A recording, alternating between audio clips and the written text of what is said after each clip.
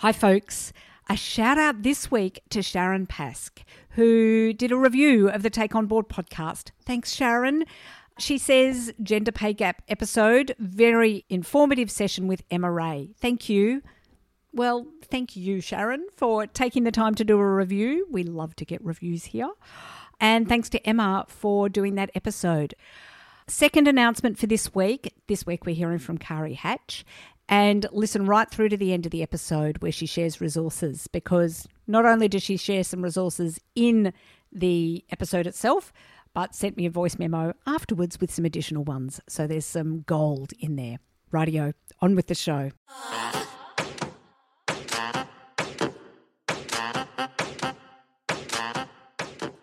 Welcome to the Take On Board podcast. I'd like to start by acknowledging that I am recording on the lands of the Wurundjeri people of the Kulin Nation, and I pay my respects to elders past, present and future.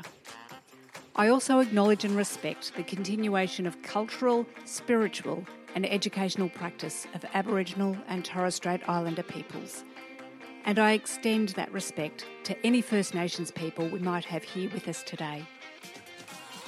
Being on a board can be an incredibly valuable, interesting and exciting experience. Yet it can also be lonely, challenging and, let's face it, pretty hard. So here at Take On Board, I'll bring you weekly tips, tricks and advice to help you navigate your way onto a board, onto your next board and to build your governance wisdom. Now, on with the show.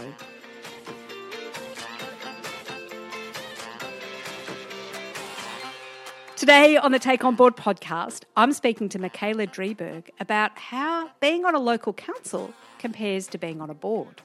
First, let me tell you about Michaela. Michaela is a director of South Eastern Melbourne Primary Healthcare Network and Connect Health and Community, and she's previously chaired the Board of Governance for Women's Health East. She's got over 20 years of experience in public health, education and community engagement, and has previously served as mayor and a ministerial advisor. We'll touch on that. In addition to this role, she is also a teaching associate and course advisor for Monash University. Michaela is particularly passionate about how our gender and where we live, work and play can influence our lives. Welcome to the Take On Board podcast, Michaela. Thanks for having me, Helia. I'm so looking forward to this conversation in oh so many ways. But as always, before we get to councils and boards and what are the similarities, we want to dig a bit deeper about you, and we're going to use some of these new questions that I explored in the first podcast of this year. So, Michaela, tell me, where were your mum and dad born? And do you know where your ancestors are from? And where were you born, or where did you grow up? And do you have any siblings? Oh, there's a few questions to respond to there, Helia, so I'll try and get them in the right order. So my family are actually from Sri Lanka.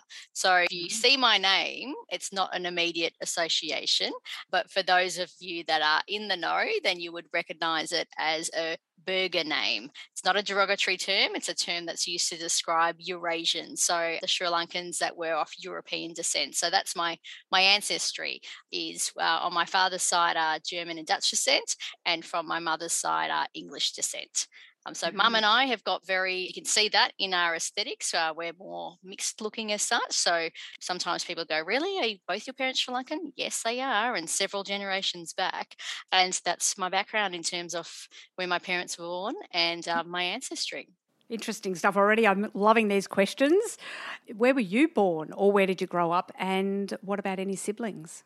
So my parents migrated here in the 70s, and they originally moved to Western Australia and then came across to Victoria. So that's where I was born. I was born in the Dandenong Hospital in the late 70s, so a proud Gen Xer, just scraping in there. And I have a twin sister. So I shared the womb, shared a bedroom for many years, and share a birth date, obviously, as well. Oh my goodness. Is she an identical twin? We are as fraternal as you can get. And a funny little story is my sister's name is Bianca, and Bianca means white for those of you that speak Italian, and she does not match that description. So it was always a little ongoing joke there that our names didn't necessarily match what we look like. And if you're as fraternal as you can get, does that mean people sometimes think, or not even think, do that people sometimes say, You're not twins. No, that can't be right. People see what they want to see. So some people think that we look very similar, even though we have very different colouring, our hair's different, our eye colour's different, our stature and our body type's different. But some people will swear black and blue that we look very much like sisters, and then others can see what you can see and we don't look anything alike. A friend of mine had a baby using a egg donor. And it's fascinating for her, the number of people that say, oh my God, she looks so much like you. And she's like, I'm not sure that she does. But anyway, thanks for saying. So you're right. People do see what they want to see. Oh, look, I'm going to ask the other brief questions if I can. So do you know the names of the traditional owners or the first peoples where you grew up? I haven't double checked where I grew up, but it would be one off where I live now. So I'm right on the cusp of the Wurundjeri people and the Boonwurrung people. I haven't ventured too far. I'm about 20 minutes away from where I grew up in Dandenong. And how many languages do you speak? English first and foremost, and a smattering of Italian was what I learnt growing up in high school and university. So I can get by, but I would not call myself fluent. And I'm married to Indigenous New Zealander. So he speaks fluent, but I speak a smattering of Māori, as he would say it, especially for our kids to make sure that they're aware of the language and their background. Right. So do the kids speak Maori? They like to rip off their shirts and do a haka and they sing lullabies with me, but they don't understand the language just yet. They're just little. They're 2 and 4. Oh, okay. Oh, how magnificent. And finally, where do you feel your place or your home is? I feel like home's where your heart is. So, where I live now, and I'm very fortunate to live very close by to both my parents and my sister. So I was able to see them through various lockdowns, going for walks and things like that. So where I live right now is very much my home, but heading down to the Dandy Market also feels like home. And with my family coming from Western Australia, and that's where all our extended family are, that feels like home when I go there too. Not for a while, but when we get back there again, it'll be nice to go back to my second home. All right. Well, let's get on with our conversation today. So we're talking about local councils and boards, and you have been both the mayor of a council and a board member, or currently a board member. So I would love to hear your reflections about how a boardroom compares to the council chamber. I'm looking forward to sharing them, Helia. I think there's a lot of synergies, but then there are some huge contrasts as well. I think there's lessons from both of them. And I think that it's their untapped areas that I think could be quite attractive to people that they might not have thought about before. So someone that has years of governance experience, having worked in local government, I think have got an excellent platform to be able to work in the board environment and may not initially see that. And then as well, those of you that are seeking directorships, and it can be a very competitive process, to have a think about something like local government, which again is competitive, but has a similar environment with a focus on governance, but also you get to work directly with your communities, and that's really satisfying. A couple of interesting reflections there already. That council experience, if you've got it, as governance experience. I always encourage people to think about governance experience rather than board experience, because board is quite limiting. Whereas if you think about governance experience, it might include council, it might include reporting to a board, it might include being on a committee, whatever it may be, rather than boardroom per se. So what are the similarities? What are the, being the mayor of, which is basically, in my head, the chair of the board, so being in the council chamber and being in the boardroom, what are the things that you've observed that are similar? Well, you've touched on some similarities there, Helia. So, a council is made up of a number of different council laws, which are similar to board directors. It can range in number from, let's say, 5 through to 11, which is where I was at the City of Monash. A board, again, can range in the composition that you have in terms of the amount of directors on a board as well. The chair is similar to the mayor of the day, but it doesn't need to be. Again, similar to a board as well. A chair will usually chair a meeting, a mayor will usually chair a meeting, but there are some opportunities to delegate that to someone else. It rarely happens in council land, but I was a deputy chair and I worked very closely with a fabulous mayor at the time who really gave me an opportunity to grow in the role and gave me opportunities to chair meetings and to be the spokesperson for key issues that I was particularly knowledgeable and passionate about. As I understand it in local council, the mayor is either re-elected or changes every year, which is something that would be different to a boardroom because the chair might be the chair for 4 years or whatever it may be. Yeah, so that's a key difference. It doesn't need to happen. There's certainly circumstances where you have mayors of the day. There's a couple of instances where you're directly elected by the people as the mayor for that entire term. There's certainly been examples of mayors that are elected repeatedly by their peers. So that certainly happens as well. But generally speaking, amongst your council team, there is a different mayor elected every year, which is very different from a chair, and where we really look at making sure we've got that continuity. And if there is succession planning, you know well ahead that you're planning for that and making sure you've got someone else that can fill those shoes. In local government, you would expect it's different every year, which I don't necessarily think is a good thing. I confess it's one of the things, whilst I think there are many similarities, that changing of the chair or the mayor each year, it must make it very difficult. So, because you just get the dynamics, you just get in the swing of things, and then you're moving on. So how long were you mayor for? I was 1 year. Okay, it sounds like you were deputy mayor for a year. It sounds like the mayor you were working with was very supportive and helped to build, so that was seamless stepping into the mayor role. I actually had a break in between. So I was elected twice into my councillor position, and I was a deputy mayor in my first term.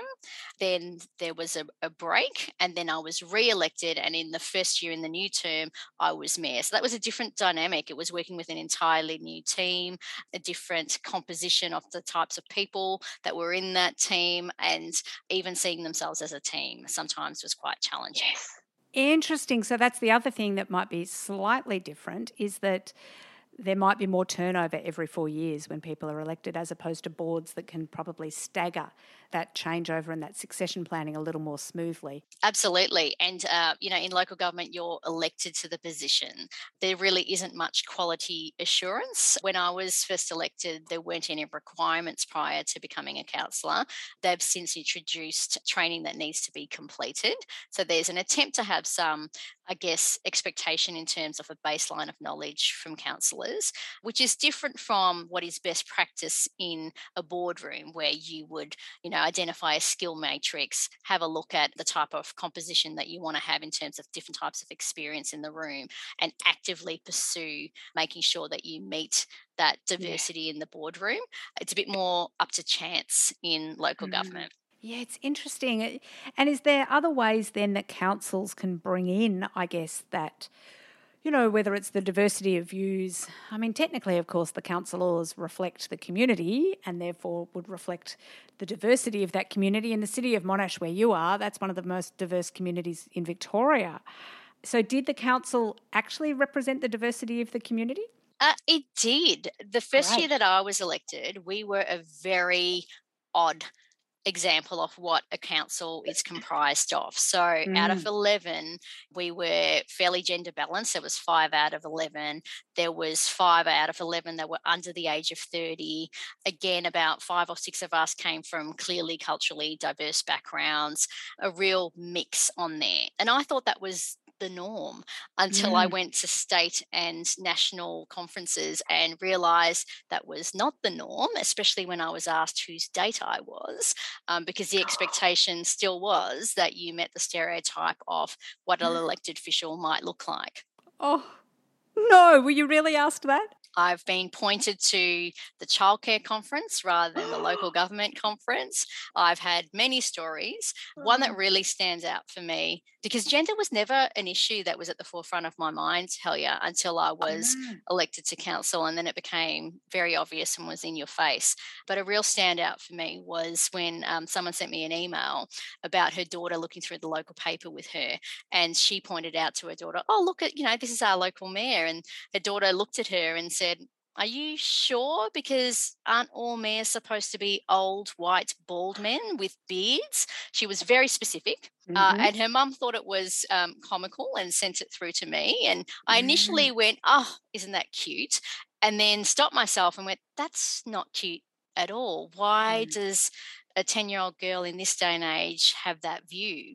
So when we reached out to them, I ended up going to a school and talking about what I did as a mayor. And I think that's really one of the most important things that local governments can do, is to really break those stereotypes of what people Yeah. perceive an elected official should look like. And by the Yes. very nature of, in some ways, a little bit of dumb luck of how our council was made up, it broke those stereotypes. People could see what they could be. How did you end up in the council chamber? How did you end up choosing to run for election? Because it's quite an arduous process. You talk about it being hard to get into the boardroom. I'm not sure it's easier to get elected. What prompted you to do it? And tell us about your campaign and how you ended up in the council chamber. I knew councillors existed. So that Mm-hmm. was probably the one thing. I knew a few people that were councillors. I don't know if many people are familiar with the different levels of government we have in Australia, and that there's these things called councillors. So, that was the first stumbling block that I was able Mm-hmm. to address. For me, I've always done some sort of voluntary work. I'd always been on a committee, and I just saw that as an extension of that. It was really important for me to be a part of shaping the community where I lived. So Mm-hmm. that was really my driver behind that. And I honestly thought it was a voluntary role, and it would be like being on a committee. So I got a little bit of a rude shock when I discovered what was involved with being a councillor, that there was such a strong focus on governance, Mm. the community expectations that you had through correspondence or just people meeting people on the street, and then just the politics that does come into play as well. Which again is probably one of the differences, I think, between the boardroom, but I'm wondering whether it should be one of the differences around that, the accessibility you have, you're elected, and that accessibility to the community in terms of, I don't know, having street stalls or whatever it may be for people to be able to give their views to you. You don't often see boards doing those sorts of things. There might be walkarounds in hospitals of the board, but it's not deep or the deeper community engagement that councillors do. And I'm wondering if that's something that boards can learn from. I'm not sure boards always have to go out and do the street stall, but I'm wondering about your reflections around that community engagement. It's a really interesting area and a challenging area, especially for health services. So, Mm-hmm. I've purposely chosen to be a part of boards that impacted by communities or with communities. So all mine are related to healthcare. And it's a really challenging space for people to authentically engage with their communities.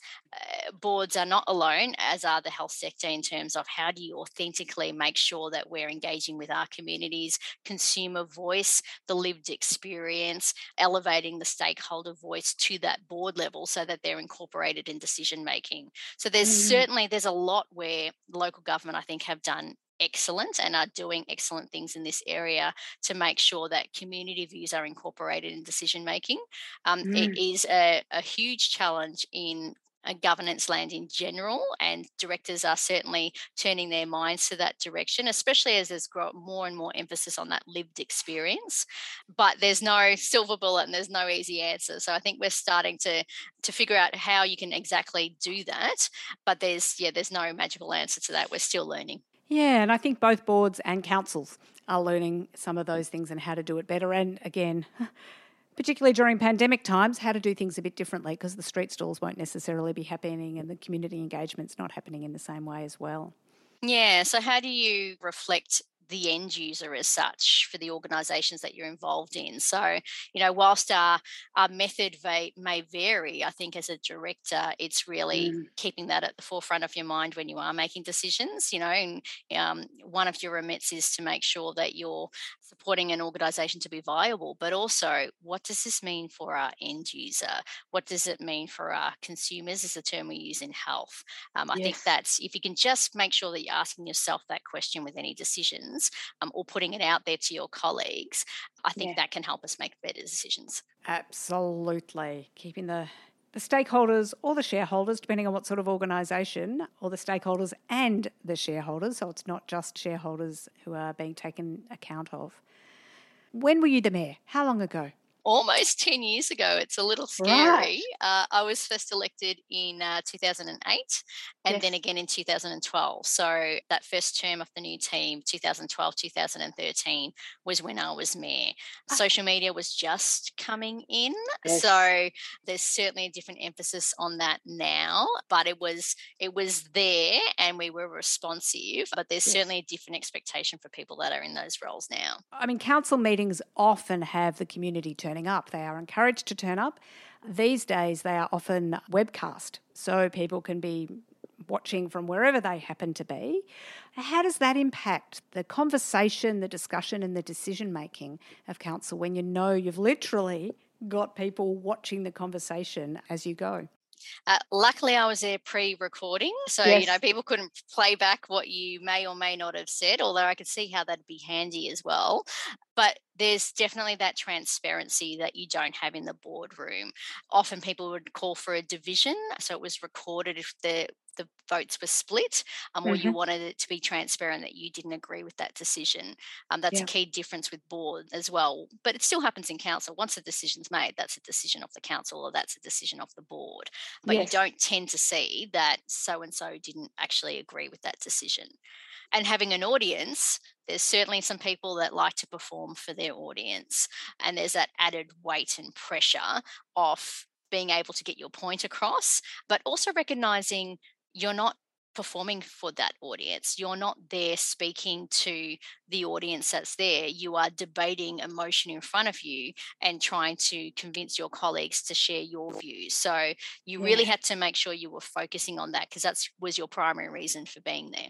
I can see some real advantages. It makes me wonder what would happen if board meetings were webcast? What would happen if board meetings were all held publicly? There's certainly a move towards that where I know there are boards that are considering having the occasional open board meeting with the focus on transparency. So it'd be interesting to see if that happens a little bit more. I don't know how many people would be interested in sitting through a board meeting, but there certainly would be. At council, you had your committed people that were there week in and week out because they were committed to the issues or they were committed to weeding out people that they didn't want representing them. And that's the biggest difference, Helya, between being on council and a board is I'm yet to be in a board meeting where I've got 500 people screaming at me. Interesting. Okay, so how do you, when you're in a council meeting and you've got 500 people screaming at you, how do you handle that both as an individual who's there to make sensible, smart decisions, whilst you're also trying to support others to make sensible, smart decisions? How do you do that? Yeah, I was the mayor at the time when we had some really difficult decisions to make. At the time, aged care was a part of one of the services that my council was delivering. We had 2 aged care facilities and we were making a decision whether or not we stepped away from that and allowed a specialist provider to take over those facilities instead. So it was a hugely emotional issue. We talked about my family. I've grown up with grandmas in my house, through my childhood. So it was a very emotive issue. It was very emotional for communities that were directly affected as well. So we did have audiences we've never had before. Hundreds of people coming along. Some were respectful, others were very passionate and vocal about their issues. We had a public question time, so they were extended way beyond what we would normally do. But I felt like at the time it was really important for people to feel like they were heard. So we made it a point to be able to respond to them. But then we also needed to get on with the meeting of the day. So it was finding that balance of making sure we were able to respond to people, but also get on with the numerous decisions we had to make at council. Interesting. And were people satisfied in the end? You were never going to satisfy anyone, but it was, we just tried to be as transparent as possible, as respectful as possible. And that was our approach to it. With the questions and answers, I tried to use people's names. I tried to look at them when I was responding. But, you had an audience, so there was performers around you as well. And, the politicking that comes in with council as well. Not necessarily party aligned. It was just really, people that wanted to play to their audience. That certainly came up. And that's what you don't tend to have in a boardroom. I wonder if that's because there is no audience, literally, so therefore people aren't playing to the audience. It's an interesting one. I think it would mean that the dynamics of the boardroom would be very different to what they are I'm not sure what the answer is, whether that's better or worse. I think it's, as you said earlier, it's about keeping your community and your stakeholders front of mind, however that might be. And it might be having them in the room, but it might just be having them in the mind as well, but ensuring they're with you in the decision making in some way, shape or form. That's definitely where diversity, either around a council table or a board table, is really critical. Having those diversity of views and the different perspectives that you bring can just bring about stronger decision making. If you have that homogenous one view, they're not going to take into account your end user's point of view if they haven't experienced it themselves, or just the different potential ramifications of your decision as well. I distinctly remember at local government once there was, an increasing amount of births in the area. It was very logical. We needed to increase the amount of staffing in maternal child healthcare. So it was just a quick no-brainer decision. But I distinctly remember one of the staff coming up to me afterwards and saying, that wouldn't have happened with the last council. And at the time, we had a gender balanced council. And again, a number of us had babies while we were on council as well. So it was understanding that perspective. There was no argument against it. I've heard of other stories of councils looking to shut down story times at libraries because they didn't think it was needed. But they didn't have that direct experience, just how much they were loved and needed by their communities. By both the children and the parents who are dropping the kids off for story time so that you get 5 seconds of headspace for yourself as well. Oh, Michaela, so much in there about how councils operate and how boards operate and, just some questions for consideration, I think, around what boards could learn from the council chamber, even though there are some similarities. What are some things that could be considered? Maybe not picked up, but at least considered. What are the main points you want people to take away from the conversation that we've had today? I think something that local government does well is that decision making is often made within the context that this decision will play out and the impact will play out. I don't know how well boardrooms tend to do that, putting it in the context of the decision that they're making, especially when you have a focus rightly on the different skills and experience you want to have around the boardroom. You don't necessarily have the sector experience or that lived experience. So that's where we're seeing a growing emphasis on making sure that we are having those voices heard or taken into account for our decisions. So I think that's a big one that we can learn from local government. I also think that, they really complementary in terms of if you are seeking out directorships and you are finding that you're not getting a lot of love with your applications, but you are really community driven. I think that you should definitely start to think about, well, maybe I'll have a look at local government. You'll get that really rich experience in terms of governance. If you really love playing in that strategic field, you are very much focused on strategy because you're not only shaping the communities of where you live, but also the communities that don't even exist yet. So you're very much future focused. But it isn't just a pure directorship. So it's not just about numbers and it's not just about papers.